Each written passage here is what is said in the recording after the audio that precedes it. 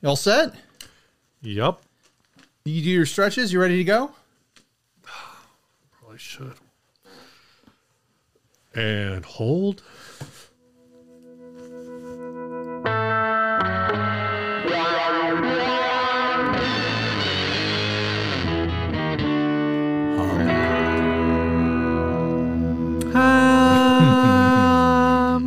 Hey everyone, I'm Ryan. And I am Steve, and this is 60 Second Hum, the guitar buying, selling, trading, fixing, modding, breaking, reviewing, playing podcast. I thought your name was Robin. Hi, I'm Robin, the manager. Robin, can I call you Robin? Yes, please do. Shut up. That is an inside joke that no one listening to the show is going to get from, except for maybe like 10 people. All right. First topic was suggested by Nicholas Martinez. Mm-hmm. He said, what is something in the guitar/bass world that other people love, but you just can't get into it? Music. Music. I don't like it in general. What the hell is music? I hate it. I just want to turn knobs and make weird noises. I don't want to listen to a song. Are you kidding me? Gross. No way. But like gear-wise, Steve, like, is there a piece of gear that seems like everyone else like cares about deeply and like you just don't give no craps at all? Like everyone gives a lots of craps about it, but you don't give any craps at all. Stratocasters. You have a Strat. You have a good Strat. I own, and that I think for whatever reason that's like the only Strat that I've ever bonded with. All right. Maybe because when I bought it, I think that was my third electric guitar.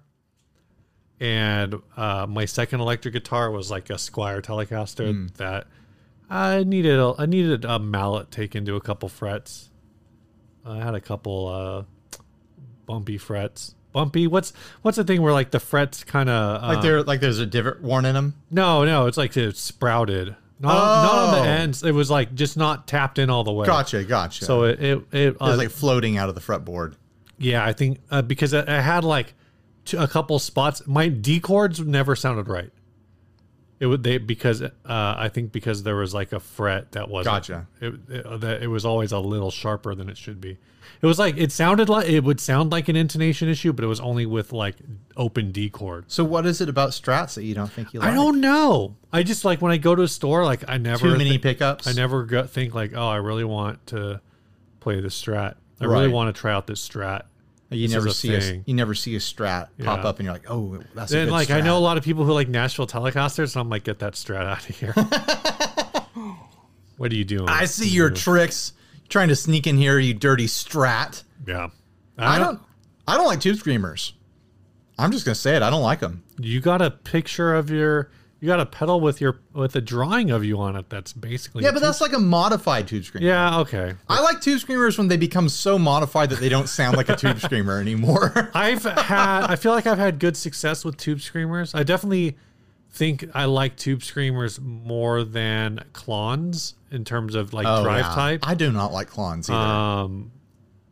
But I like those mids, man. You play Fender amps too. The Tube Screamer is supposed to be the perfect complement for that. Like, Tube Screamers they're good. They're a good circuit. You just they don't like sound them. good. I They're don't just boring. like them. No, like I don't get along with them. You don't get along with them. Well, like especially when I'm playing at home, every time I plug in a Tube Screamer, I can play for it. I can play towards what the Tube Screamer wants to sound like, and I can make it sound like the thing. But I don't really enjoy them. And every now and then I try one. I was like, oh yeah, hey, this is a cool version of a Tube Screamer. Hey, I like this, or I like how this is different from a normal Tube Screamer. Okay. But then like every normal unmodified Tube Screamer I've ever played, I've been like, I really don't like this. But in a live scenario, yeah, because it buys you the mids. And it does that EQ bump to put you in the mix. Like they're fantastic for that. I'm just going to use an EQ pedal to do that with the drives I actually like, you know? There's something about like a normal stock like TS9 or TS, whatever, that has that like clean blended with fizzy distortion sort of sound that I don't get it. I don't get it. I understand why it works. I understand that it works really well with like hot tube amps. Like you've got a hot tube amp, it's already on the edge of distortion, and then you push it with this tight fizzy sort of like clean blended distortion, and it kind of pushes it over the edge. But it's just not how I like to play. And like you mentioned clones, like does anyone actually like clones? Like every like it's. I feel like clones fit in the same space. The people who who love clones are like, oh yeah, I just I roll back the gain and just it does this magical thing as a preamp as a clean boost. Like, do you actually like clones? People say the same thing about tube screamers too. It's like, oh well, the best tube screamer sound is gain down volume, which I mean I do like that sound. With the gain down on a tube screamer, you can still hear that it is doing something. Yeah, true. With a clone, you turn down the gain, and it's like, yeah, I guess it's warming it up and stuff, and it's doing a little bit of an EQ shift, but there's no drive there. Mm-hmm. Like a tube screamer, no matter how far you turn it down, there's drive. There's always going to be a little bit of drive, yeah. I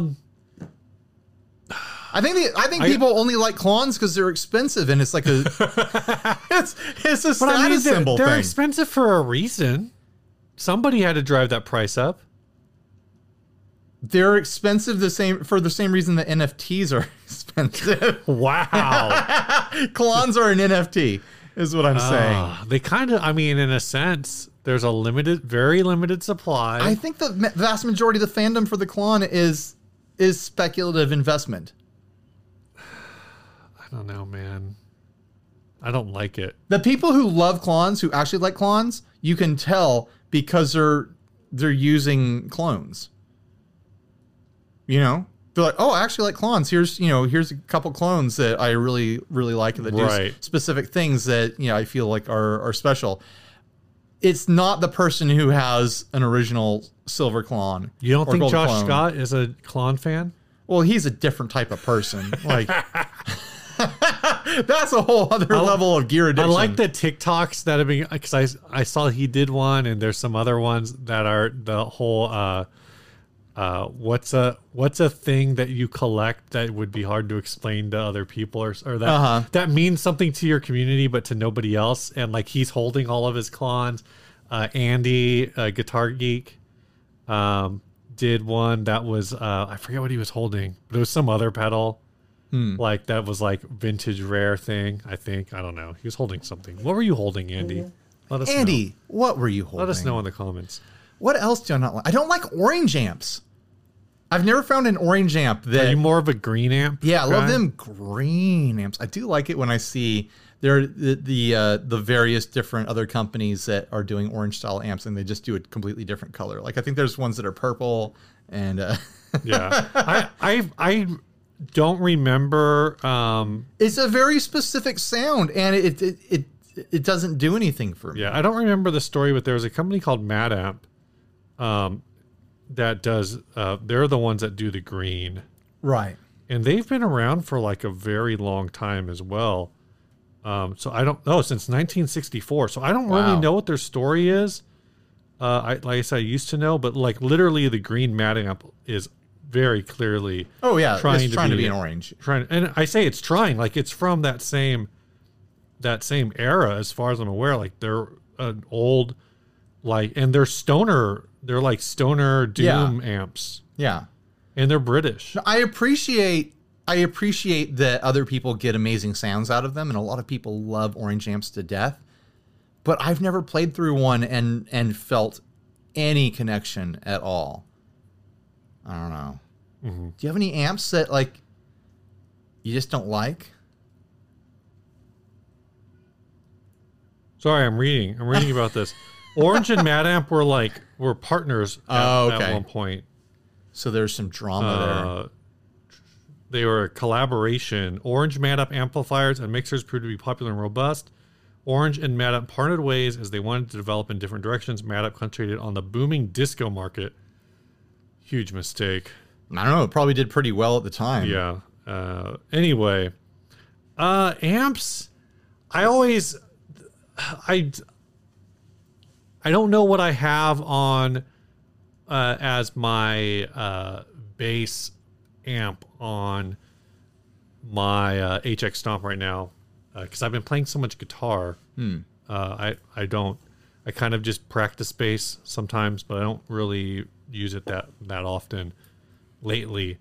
But a lot of times the Ampeg set points, like the Ampeg SVT presets, they're always like grindy, and maybe it's just because I'm playing by like when I'm playing by myself, I don't like that. Right. But I've talked to other people, and it seems like that is a very popular sound for a long time. And for some reason, I think when I hear like bass on a track, it always sounds. I think I'm trying to figure out how to say this. I'm starting to suspect that recorded dirty bass sounds a lot cleaner on a record than it does when I'm just doing it myself. Because like I said, there's this popular Ampeg SVT sound that like it seems like everybody used, and of course it was the pop punk sound. And whenever I find a preset and someone's like, "Oh, this is a great a great example of an Ampeg preset," and I listen to it, I'm like, "This just sounds really dirty." But also, I think we both use. Do you use Chart Builder? No. Well, maybe my worship leader does, but I don't. So there's this app called Chart Builder. It's part of the multi-tracks app suite. Okay. And one of the things it has is it's called Chart Builder. It has your charts, but you can also like pitch. If you have like the subscription, you can pitch the key, and then you can isolate the individual tracks. Right. And so if you're the guitar player and you want to hear a certain guitar part, you can just like isolate electric guitar 1 or electric guitar 2, or the bass. And a lot of the bass parts on a lot of these worship songs, church songs, are like fuzz tones and like distorted bass tones. Interesting. On like choruses and stuff. And the thing is when, like I said, like when you're listening to the bass, I guess I can in hear the that in my context head. of the full song, like with all the other instruments in, I feel like that fuzz or whatever, like that dirt sound, kind of just sits in with. There's usually like a sub bass, like a synth bass, and everything else going on that it just kind of gets lost. But and so I think it makes the bass sound really fat in that context, but you don't necessarily realize that it's overdriven. Sure. So I'm willing to all of this to say, like, I'm willing to concede that maybe it's been a long road getting to the end of this story. It's been a long road getting from there to here. Yeah. That maybe the Ampeg thing is just a me thing. Right. Whereas Stratocasters, that's on you. Yeah, that's your fault. That's your fault. No, I hear what you're saying. Like, I think in a lot of times with guitar distortion as well, like in our minds, like, oh man, this classic recording had the heaviest distortion. Oh, this searing lead tone and blah, blah, blah. And then when you actually sit and listen to it, you realize, man, this really doesn't have that much dirt on it at all. And like the really heavy stuff that gets used. Yeah. Kind of just disappears in the mix, like cleaner signals, even though we love playing with the Thunder. We love playing with heavy distortion. Yeah. It feels great, but it doesn't work the way that we think it works in a recording mix. And sometimes it's the opposite. I've been listening to a lot of like 90s stuff, and like the little guitar solo, actually all like the guitar parts all over Semisonic's Closing Time. Mm-hmm. There's a lot of fuzz factory on that track. Sure. In my head, like it's kind of a power ballady, like mostly clean tone. And then when I listen to it closely, I'm like, no, there's definitely lots of fuzz on this. And a lot of those like 90s, like Gin Blossoms, there's a lot of fuzz in Gin Blossoms. There's a lot of fuzz in a lot of the acts from that time. So it's weird. Anyway, things people love that you hate: precision basses. You don't like precision basses. They're not comfortable to me. I guess you always have had jazz basses. I like to pick up basses. It's not a sound thing. So even like, it's nothing. I like the sound of a P bass pickup, but if I don't have somewhere with that like bridge, like a jazz bass bridge, so I'll play PJ basses, right? But just single precision bass, Do PJ basses have a P body or a J body? Usually a P body. So it's not the body; it's the count of pickups. It's literally that they're just not comfortable for me. And I think because of the pickups or because of the body? Because of the pickup. Because there's nowhere for me to put my thumb. Oh. So on on a PJ, I just put my thumb on the J pickup. Even if I roll the J pickup all the way off, I'm playing over it. With that there, like maybe if I was playing more pick style, then it wouldn't be an issue. But if you got a P bass, yeah, you could fix the issue with a thumb rest. Yeah, okay. Probably. I could put a thumb rest behind the thing. Right, that's pretty common, right? It's not. I mean, I'm not saying it's not. I'm just saying like it's a beloved instrument that I feel like I would need to modify to get to work with the way that I play. Like you couldn't pick up a P bass off the shelf and be like, I'm ready to go gig. Yeah. You'd need to grab a thumb rest and a screwdriver. It's something that's very like particular to me because I feel the same way about Music Man basses, because even though they have the big like bridge humbucker, they do this weird molding on their pickup body that's like too smooth, so I've always had trouble like putting my thumb on it. I don't know. It's dumb. I know it's dumb. I used to be that way with like the full tray Telecaster bridges. Oh yeah. Where I had a lot of trouble like strumming and playing around those, and then eventually like I just learned like how to hold my hand around them, and it doesn't bother me anymore. But yeah, there are like hardware things. I remember that because I learned on Strat style guitars. You know, like my first couple electric guitars were very squarely Strat style, and like neck and bridge placement and stuff like that. The first time I played Gibson style guitars that had any sort of arch top on them at all, like a Les Paul, an ES335 style, whatever like that, the height of the strings off the body completely messed with me. Yeah. Like, I couldn't handle it. It was like, wow, these strings are like 4 inches off the body, or they might as well be. Like they're floating out in space the here. first time I played an SG in a store, I felt like I was having vertigo.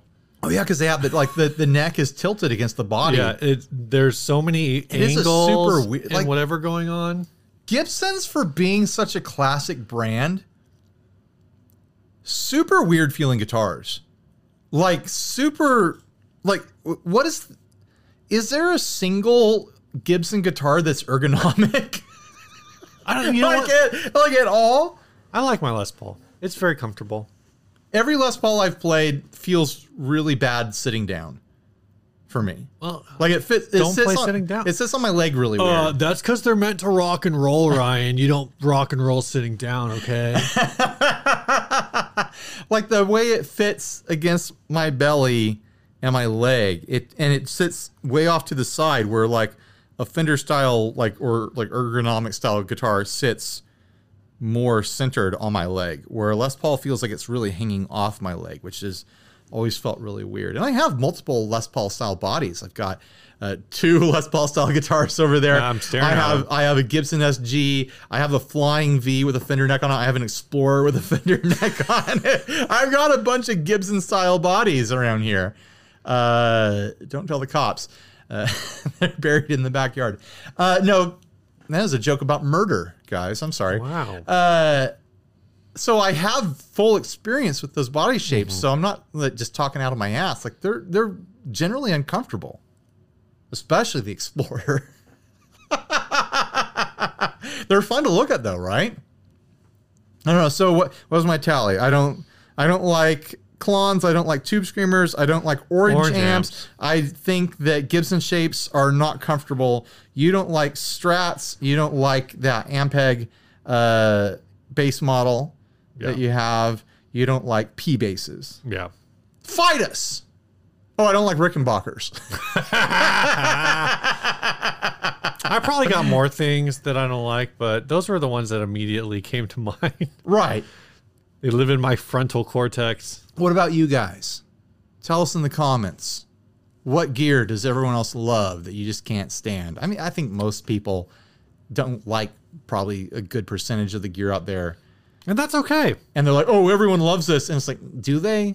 I think some people love it. Not everyone loves everything. You know what? One of the most common things I see on online guitar forums and Facebook groups and whatever Bunch of complaining. Well, that too. Wife jokes is people saying, I don't get fuzz. Yeah.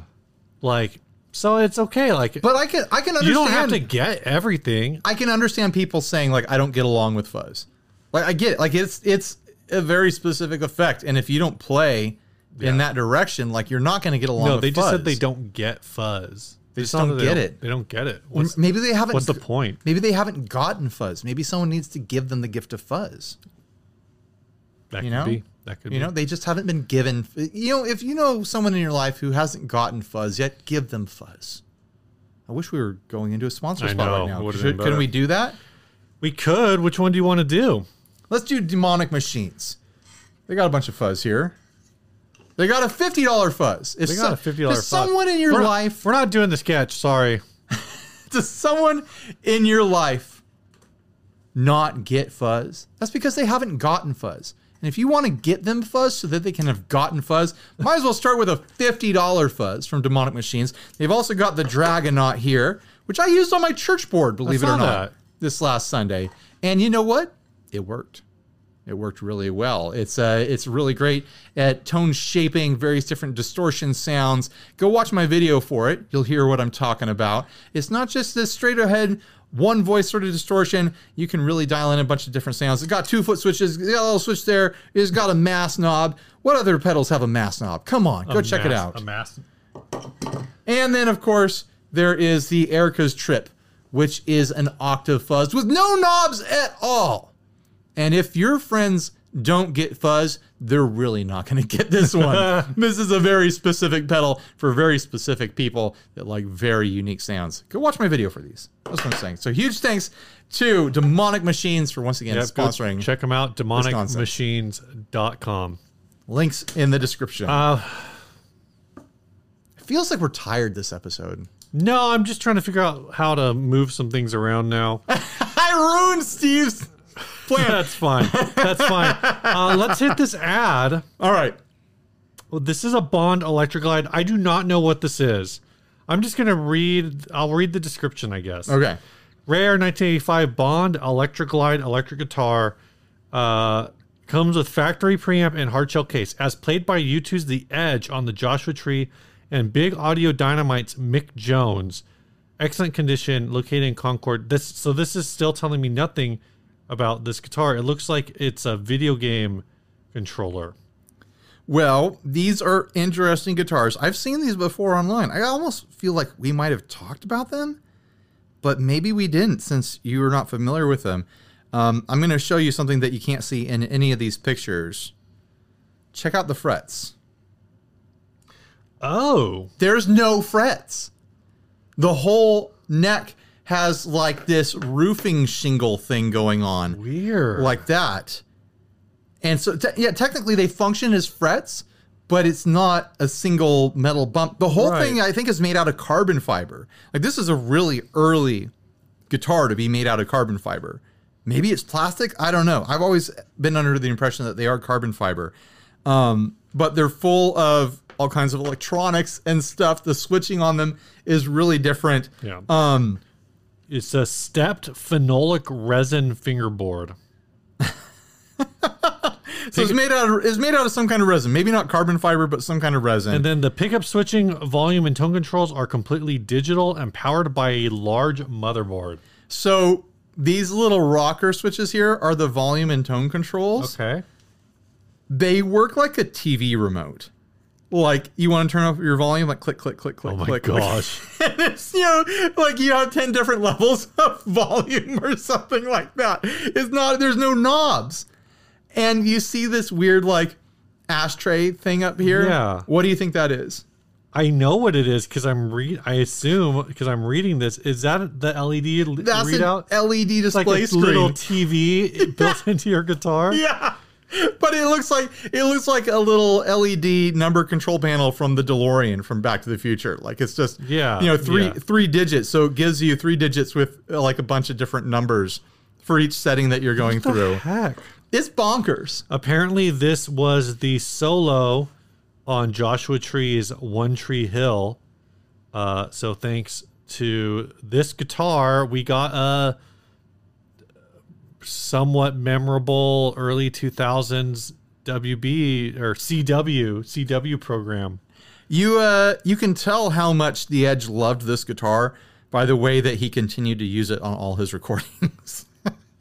Making his way, a model guitar making its way into one recording isn't exactly a sign that it's the best guitar ever. Like, it's definitely quirky. And if I saw this, I've said this so many times before about mini guitars, but if I saw this hanging in a pawn shop window, I would be going inside to touch it and check it out. Yeah. It just, so from what I'm reading about it, it's not that it was a bad guitar per se.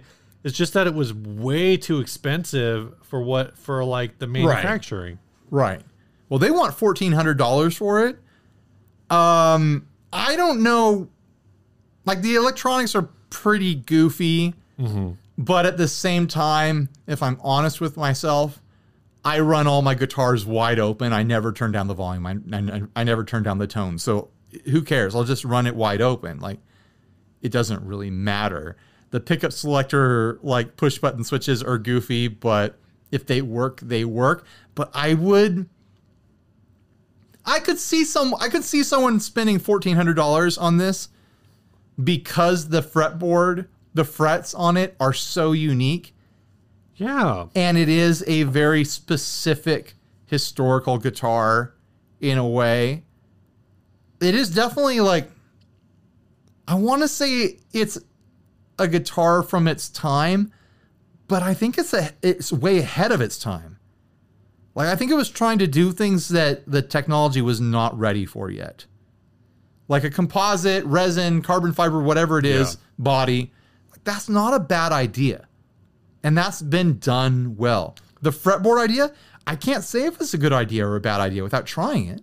Somehow so they don't do quite the same thing, but somehow Aristides guitars got a name drop paragraph in here as the Dutch guitar manufacturer Aristides Instruments endeavors on a similar path since 2007. However, they use a specifically designed composite rather than regular carbon fiber. So it is carbon fiber.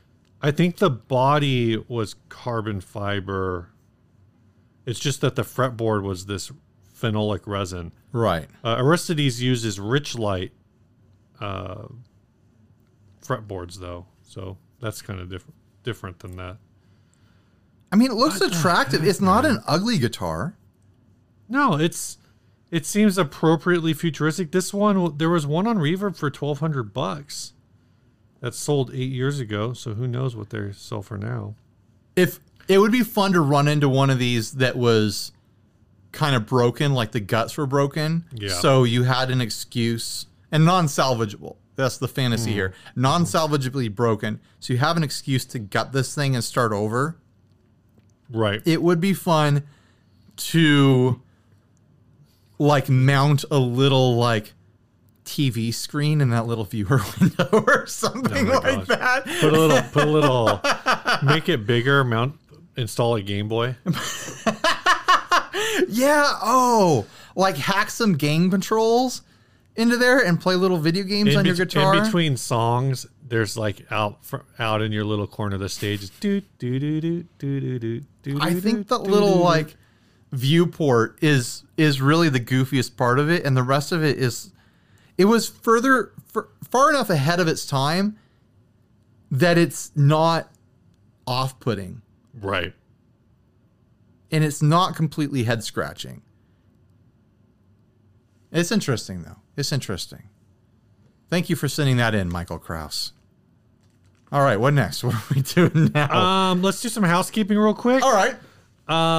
If you want to help support the show, head on over to patreon.com, where for as little as $1 a month, you can help support the production of the show. So this week, we've got Nathan Jolly joining us at the $1 level. So we'll get it updated. Also, at the end of the show, you'll be listed in the credits, the production credits. A humongous honor. It really is to see your name scroll up. People get really excited about that. They should. It's fun. I was really, he's a Patreon, so I'll say this: we played Kirk Bullow's song last week, and his daughter and his guitar tech both watched the video, or at least scrolled to the end to see what our reaction was on his song. So, and it was a really good. We've been getting really good songs. We have watched us get a stinker this episode. I need to pick the song still.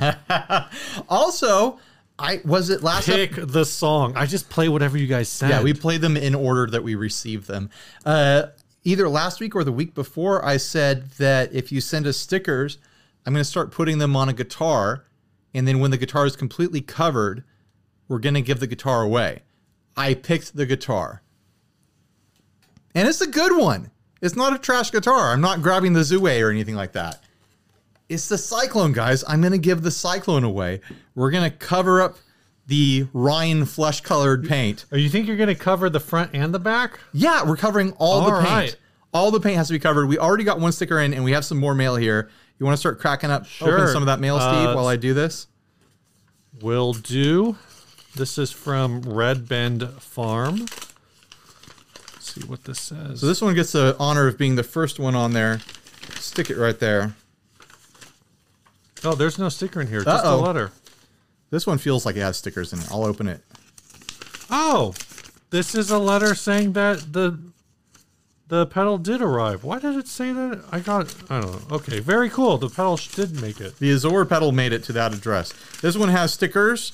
Here, you can take a look at the letter. Hey guys, I really enjoy the podcast. Enclosed are a few stickers for whatever sticker project you decide to do. I'm a psychotherapist full time, but I opened a recording studio last year. I don't know why that's funny.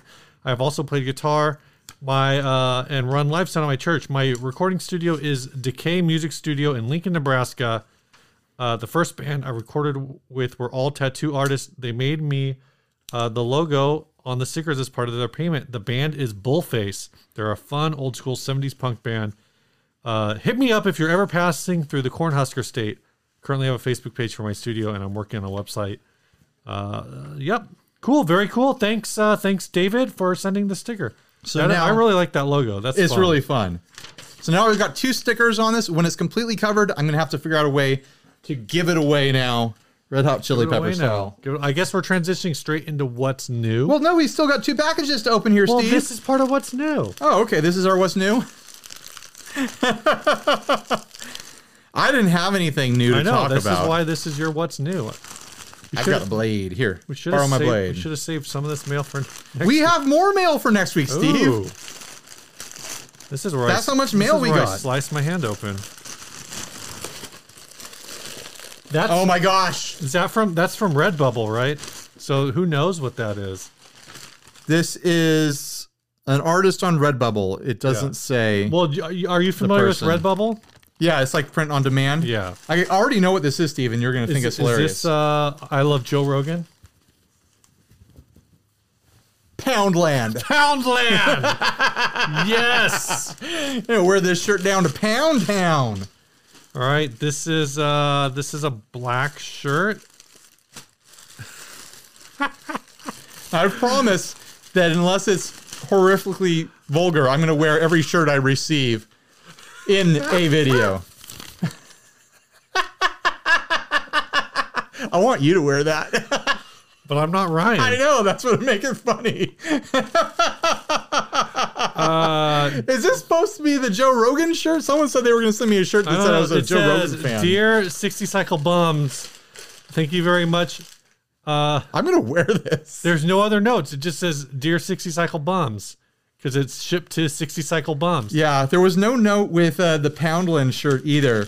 So thank you, whoever you people are that are sending shirts. We appreciate you. Yeah, I think circular is kind of like the same deal as Redbubble. You can kind of design your own thing. That's hilarious.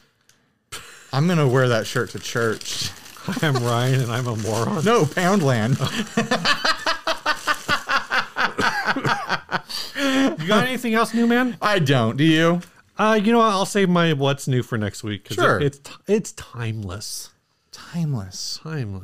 Next ad? Yes. So this isn't really an ad. It's more like a news thing. There was a fire at the Ensenada Fender factory. And it's hard to, there's only one picture, in a very small blurb. And it was from 5 days ago when we recorded this, and I wasn't able to find any new information. So we don't know the extent of the fire, but Fender's, like, my thinking on this is Fender has already been raising prices because they've been saying that demand is so high, and they're like trying to like pull back demand by raising prices. Like everyone is suffering this right now. Like they're listing stuff, they're launching products, and everything's getting stuck in production. Everything's getting stuck in shipping. And so there's not enough product to sell because people are buying it at the moment that it becomes available. This is not going to help. Even if the damage is minimal, if it slows down or stops production in part of the Ensenada factory for even a week, that's significant. Doesn't look like there's any other updates. No, I couldn't find any. The more recent posts I found out on it weren't like articles. They were people talking about it in forums. You know what it probably is, man, is they're so far they're like not behind, but they have to keep their schedule so fast. And I mean, it is wood. They're probably just like and like they're going so fast that the wood, it's wood. It's friction. It caught fire. They're making guitars so fast that the friction of them making guitars caused a fire. Okay, how do you start a fire, right? You get two sticks and you rub them together. That's how I do it. Two pieces of wood. That's how Grandpa did it. That's how Grandma did it. That's how my kids are going to do it. So here's what I'm thinking is somebody like they had a body, they had a neck, they like put it together so fast that it just caught fire. It happens. I mean, fire has got to be a huge risk any place where there's a lot of woodworking going on. There's a lot of sawdust going around. There's a lot of like wood scrap and wood waste.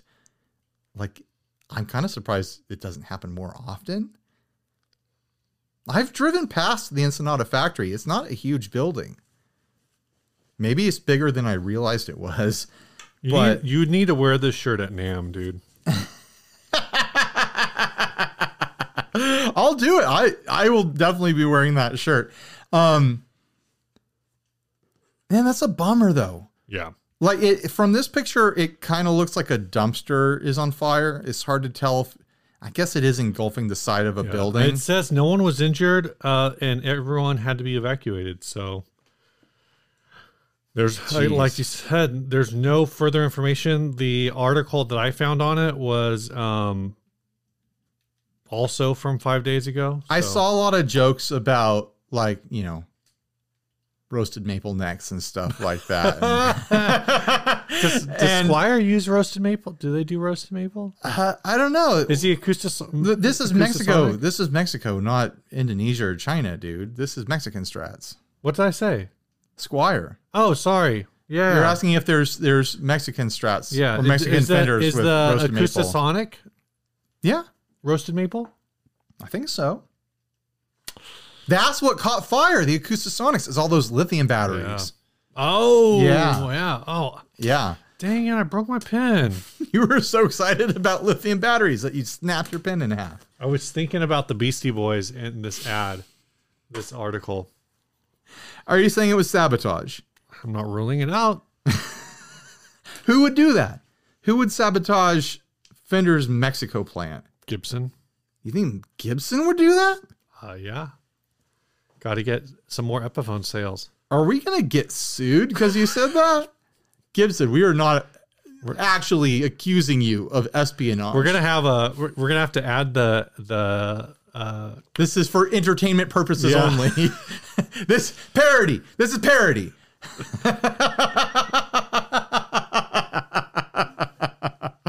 I don't think it's espionage. No, I think it's a factory. Factories catch fire all the time. Right. It's like the second most common thing that factories do. Yeah, they produce goods and they catch fire. And they catch on fire. In all seriousness, like I hope they're back up and running. I hope that it doesn't impact their business. What if this was a serial arsonist and there was this factory fire? If it was a serial arsonist, they would have burned down General Mills.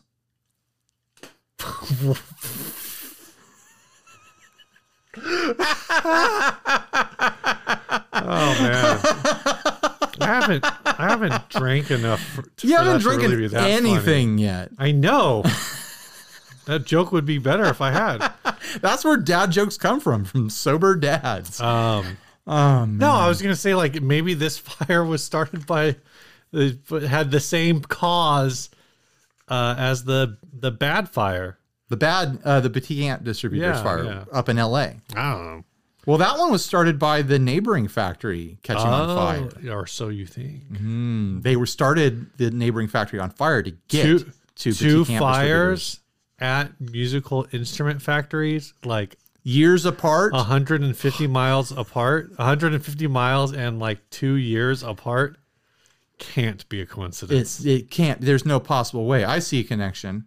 Right now, you need to put the. We need to predict where the next one is going to happen. The meme of Charlie from Always Sunny, where he's got the red yarn board. So, I mean, when the third one happens, then we'll see the range. We'll be able to triangulate. You'll be able to triangulate the center point of where the arsonist Are lives. there any guitar factories in Arizona? I'm not sure. That's a good question. Arizonans, Zonies, let us know.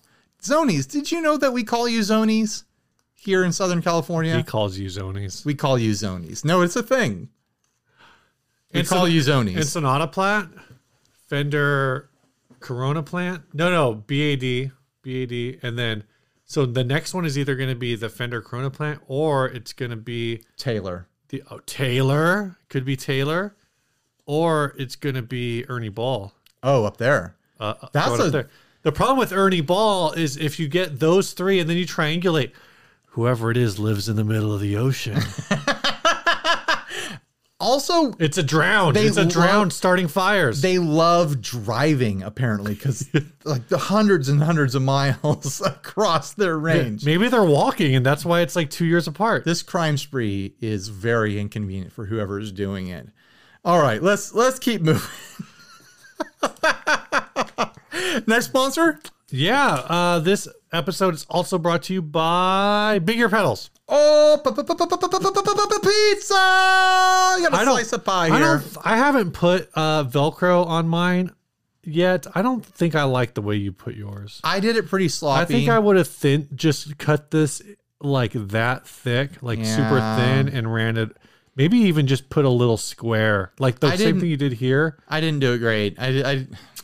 I was trying to not cover up the Big Ear and Tone Mob logos on the back, and I just hobbled I think you could have together. made tiny triangles in the corners. I saw it, Ryan, and I was very disappointed. I was like, you as an artistic, crafty person, I think you did a bad job. I did a bad job. I want you to feel bad. I feel bad. It worked, though. And I put that Velcro on there super early in the morning before I went to church because I wanted to take this to church and play with it. This is what I want to say. If you think I'm being too hard on Ryan right now, put your money where your mouth is and go buy a slice of pie. Show us your Velcro job, huh? Yeah. Show us how you do it. Prove me wrong. Yeah, show us that it can be done. That the Velcro on the bottom of a pizza pedal can be attractive. I want to see it. How's that meme go?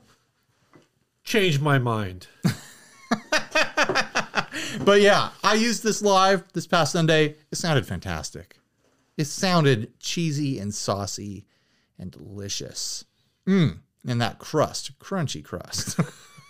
This episode is also brought to you by Chase Bliss Audio. For pedals more creative than you are, you need to head over to Chase Bliss Audio. They come fully equipped with a digital brain and an analog heart, except for the Dark World, which is a digital brain and a digital heart. Yeah, but that's okay. I did a video recently stacking nothing but shimmer reverbs, and I am still thinking about how good this sounded. Well, there you go.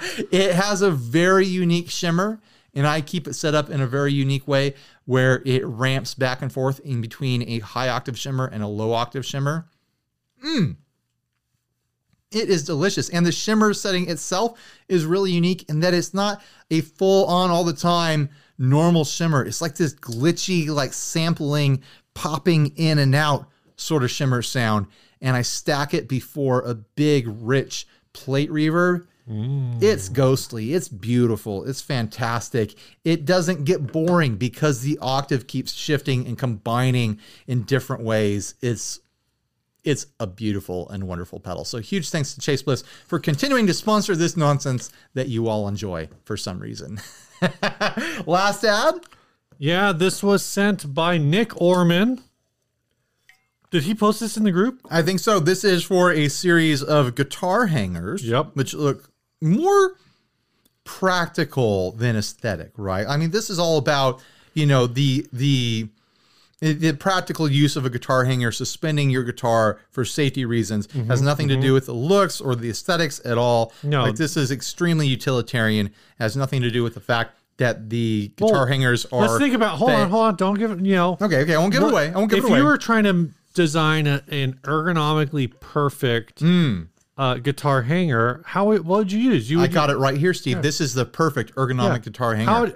When I hand you a guitar, I probably am going to grab it on the neck, like maybe at the headstock to get it more secure. I'm going to hand it to you like this. Yeah.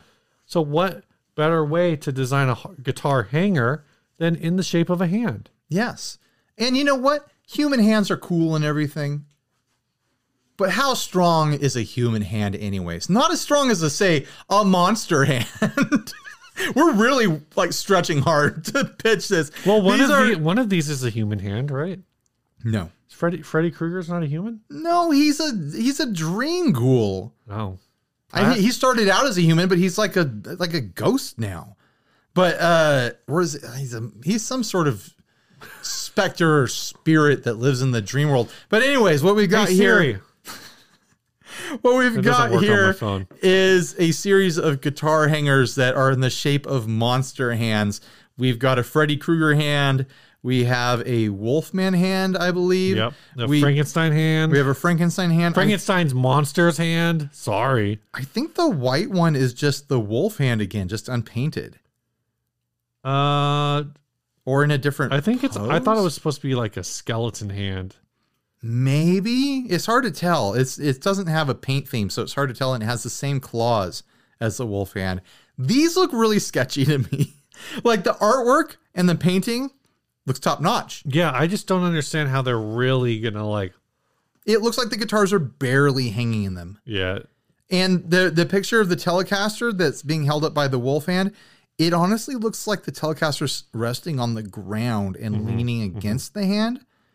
So I don't know if it can legitimately hold a guitar safely. It's also kind of amusing to me that both the Wolfman hand and the Frankenstein's monster's hand are mounted to like Eddie Van Halen shields. Right.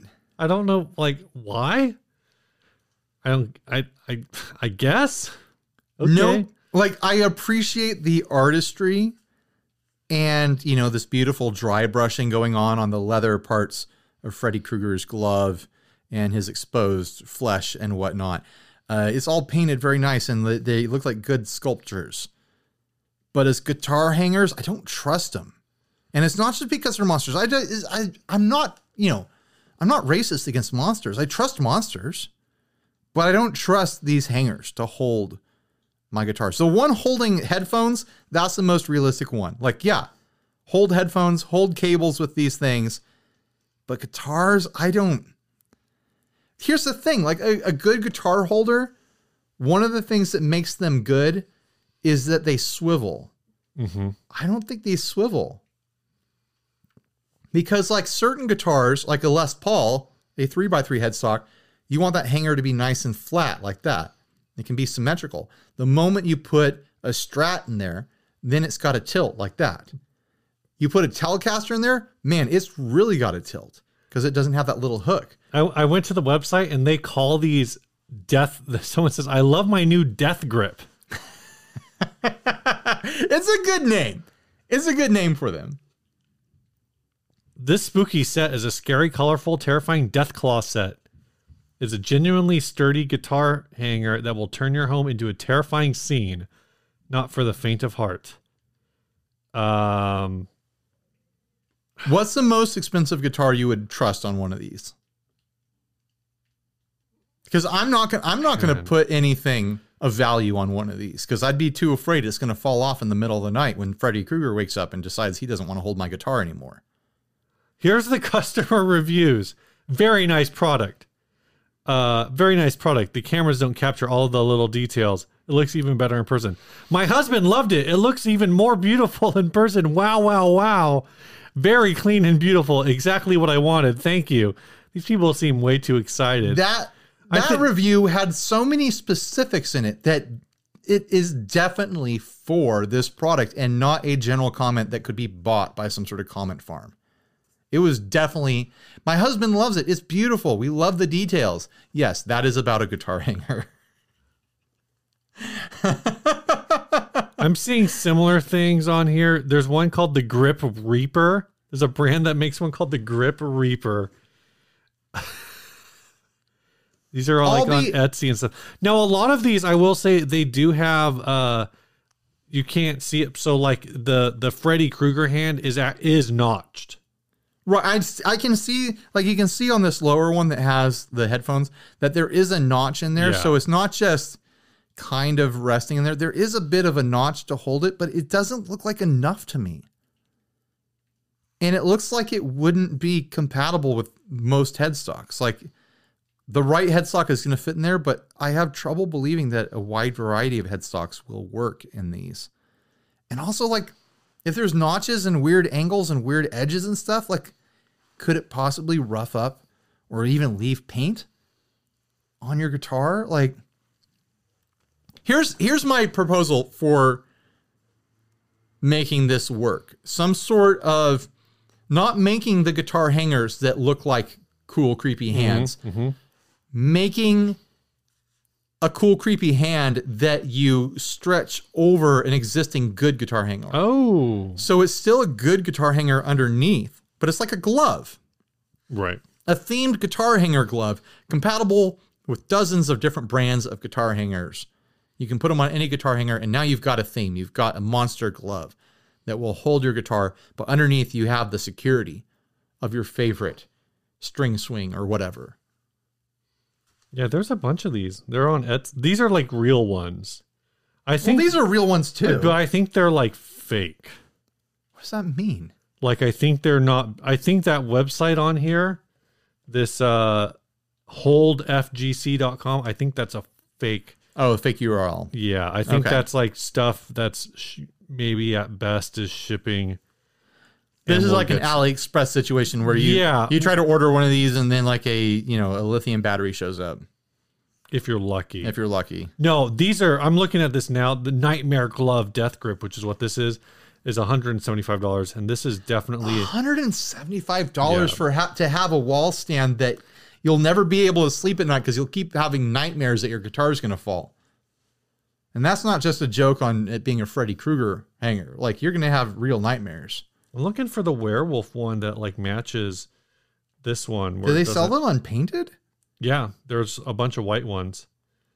Some are white and some are painted. I could see myself using one of these for like cables, for cable management. Like especially that long like werewolf one. Like there's enough space on there to put a bunch of cables. Man, this werewolf one looks like it does have hair. They would be like fun coat racks too, you know? But for holding a guitar, I don't buy it. I won't buy it. Don't buy it. No. Do not buy it, Ryan. All right, tell us about the song, Steve. Let's call it an early out. This song was sent by Greg McElroy. I think we already made a joke about whether or not he's one of the McElroys. Word up! About 10 years ago, I recorded about a dozen demos on my Boss Micro BR that I was using at about 130% capacity. All of the electric guitars are Heritage H150 and a Les Paul bass through Boss pedals. Acoustic guitar, mandolin, harp, and vocals are recorded through the condenser mic. I think I recorded the vocals to this one while I was driving to work. This song has nothing to do with drug use, but people get tricked into listening to it for the title. My imaginary band is called Double Wide Revival. This song is called Get High. Oh, now I see.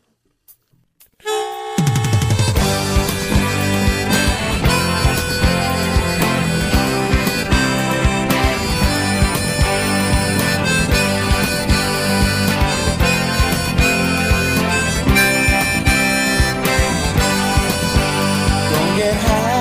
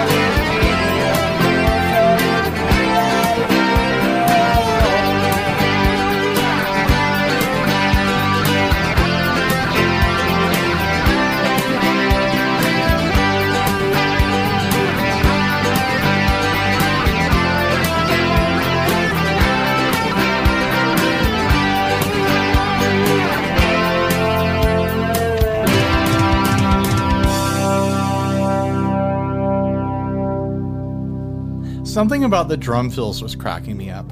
Really? Yeah. Because I can tell, he said he recorded it like on a Boss thing.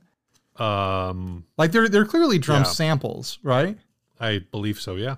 And like all the other parts that are recorded are so very like, yeah, you can tell like they're recorded by a person. Mm-hmm. And then the drum samples, like when you start to listen to them, you're like, oh yeah, it's like samples that came out of a piece of software or something like that. It works. Like, like whatever tool that you have at your disposal to make your song, make your songs. Do not wait until the stars align to have everything perfect, because nothing is perfect. I just thought, like, every now when there was a big like tom roll, it was like it was cracking me up a little bit. I about halfway through the song, like the whole time, I'm like, I'm listening, I'm like, where is there, like, how is this guy gonna work a harp into this? And then I realized that he's talking about the harmonica. A harmonica, yeah. And I was just like, that makes more sense. I was getting like 70s trucker movie vibes. Oh, yeah. All right. Thanks for watching, everyone. Stay grounded.